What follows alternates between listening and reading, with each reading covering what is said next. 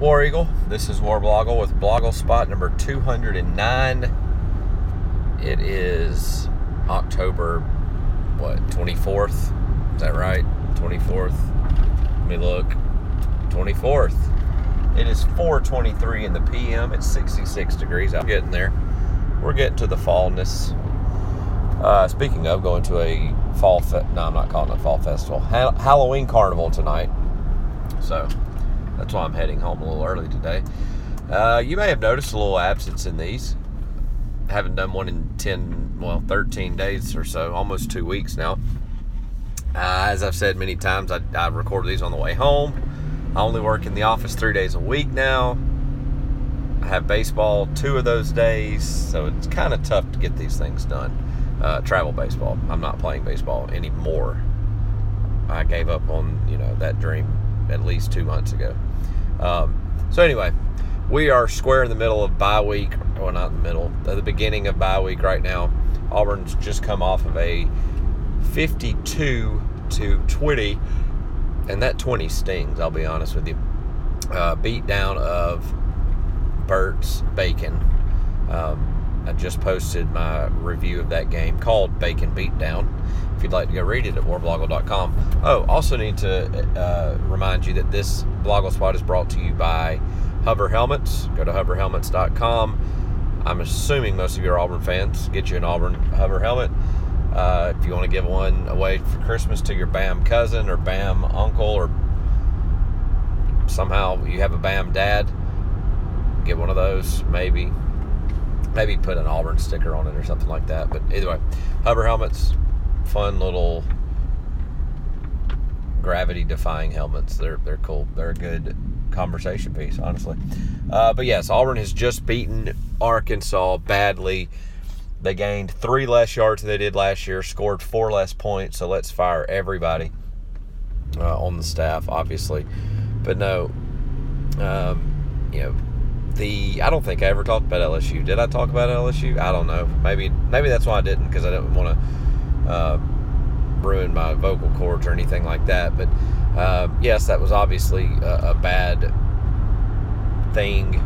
The game was mostly lost by a conservative approach in the second half, mixed with a terrible non-call on a punt return for touchdown. LSU only scored 6 points themselves in the second half on their offense did. So that punt return gave them the win. And those 6 points came at the very end of the game, and 3 of them really weren't even needed, or they were just kind of field goal at the end. But whatever. For whatever reason, that game made people forget that Auburn had scored 44-plus points in the last 3 games, all against SEC competition. One on the road, being Missouri, 51 points. Yes, Missouri's terrible. I understand that. Mississippi State's not terrible. If you really want to blow somebody's mind who wants to tell you that Auburn finally played a good team, LSU, and that's why they lost, blow their mind by telling them that Mississippi State beat LSU by 30, and then Auburn beat Mississippi State by 39, and see how their brain computes that. Because it can't. It's like a circular. It's a cycle. If you know anything about computers, if you get in an infinite loop, you will pretty much shut the thing down. Trying to keep that high level as possible. But Auburn didn't lose because LSU's a good team. They're playing better now. They beat Florida by 1 point. Florida's not good. They beat Auburn by 4. Really won because that last field goal didn't matter, and it's all because of a punt return. And then they beat Ole Miss decently bad this last weekend, but Ole Miss lost their starting quarterback. It's not Auburn didn't lose because LSU was good. Mississippi State is better than LSU. They obviously are. They beat them by 30. I can't say that LSU is better than Auburn because they beat them by 4 at home. But whatever. It was not Auburn just ran into a good team finally kind of thing. That was not it at all. Their own decisions and a bad missed call is what lost that game. But anyway, my whole point was everybody acted like because that happened, Auburn was all of a sudden terrible again, or terrible in general. Auburn had scored 51, 49, and 44 the week before that. They only scored 23 against LSU. Should have scored a lot more. They honestly should. But that doesn't mean that they couldn't do it again. There were people going to this Arkansas game going, I don't know. Arkansas has won 2 games.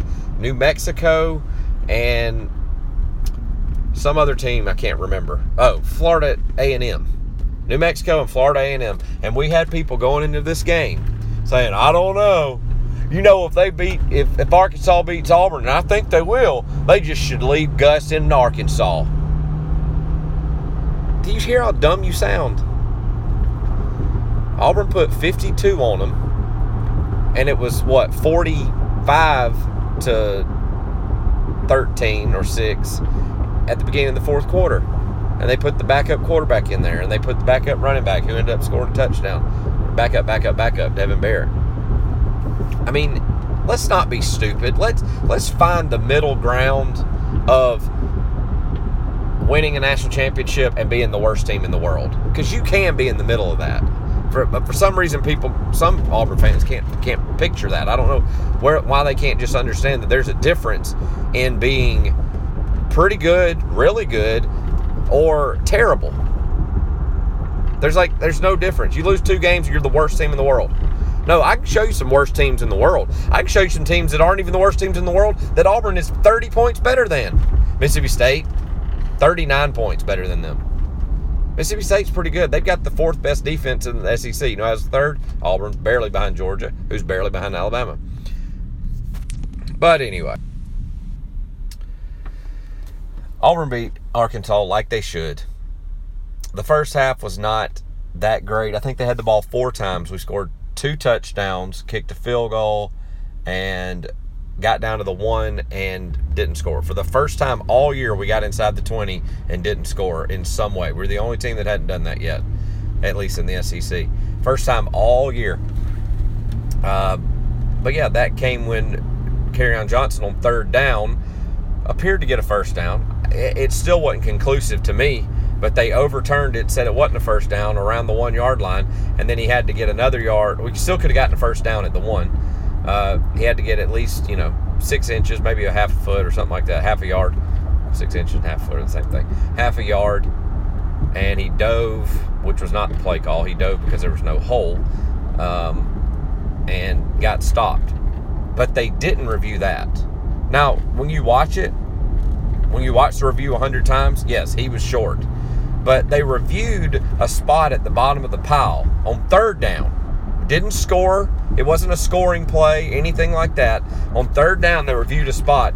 But when somebody jumps in the air and they get stopped and pushed back, they put that ball down and they measured it and trusted that spot. The head official of the game was David Smith, I think. David Wright. Maybe David Wright. He plays for the Mets, but I think it was him. He played quarterback at Alabama in the early 80s. No, late 80s, 88 or so, when Auburn beat him a bunch of times and badly. So Alabama quarterback choosing to review plays. Maybe not him choosing, but the SEC office, which is located in Birmingham, most call it Bammerham, choosing to review 3rd down spots at the bottom of the pile, but not a 4th down dive that would be a first down or not. And then later, waving off a flag on a block in the back, obvious block in the back, not even a question, 100% block in the back on a punt return that gave Arkansas a touchdown that made the score look closer than it was. 52-20.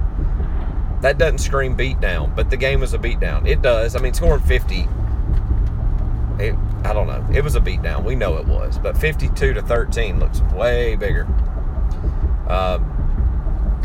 And obviously, Arkansas got their only real touchdown of the game against Auburn's 2nd and 3rd string defense. So it was what you should expect when Auburn goes to Arkansas. Now, when they should, we had those few years with Houston Nutt and Petrino where it was a little hairy, it was a little shady. Auburn only leads the series by like 3 or 4 games now, but it got to that point, it was at a point where it was like I hated Arkansas. Like I've said this many times on moreblogle.com, That's WARBLOGLE, 1E, 1G, obviously 1E. But they were just an annoying little gnat of a team. They were always half decent, but not good enough to where you're like, okay, it's all right that Arkansas beat us. One year we were number 2 in the nation, and Gus Malzahn and his offense came here and beat us, 2006. But, Arkansas shouldn't be like that. We should go up there and beat them down like this all the time. In the last 2 years, we've beaten them, 103 to 23.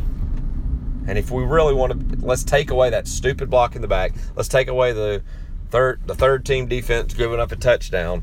It'd be like 103 to 9. It's pretty big.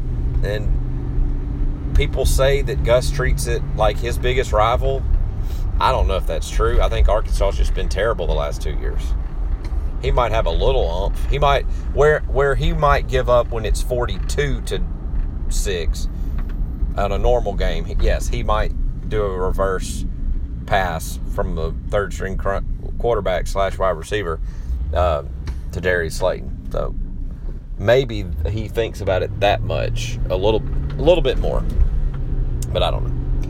So we got a bye week. We got a lot of people hurt. Trey Matthews hurt. I don't think Trey Williams is 100%. I don't think both of the running backs are 100%. Cameron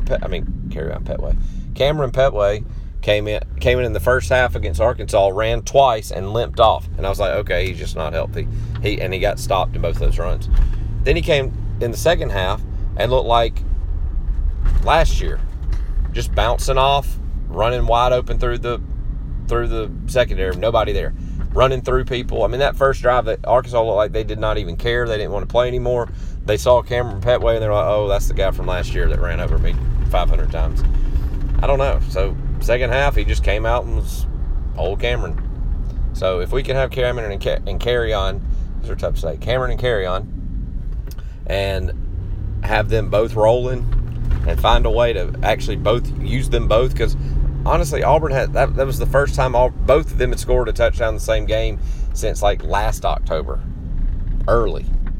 So if we can find a way to use both, thunder and lightning, shake and bake, whatever, and have I hadn't even said Stidham's name, and have Stidham throwing it like he can, this offense can score 50 points on anybody.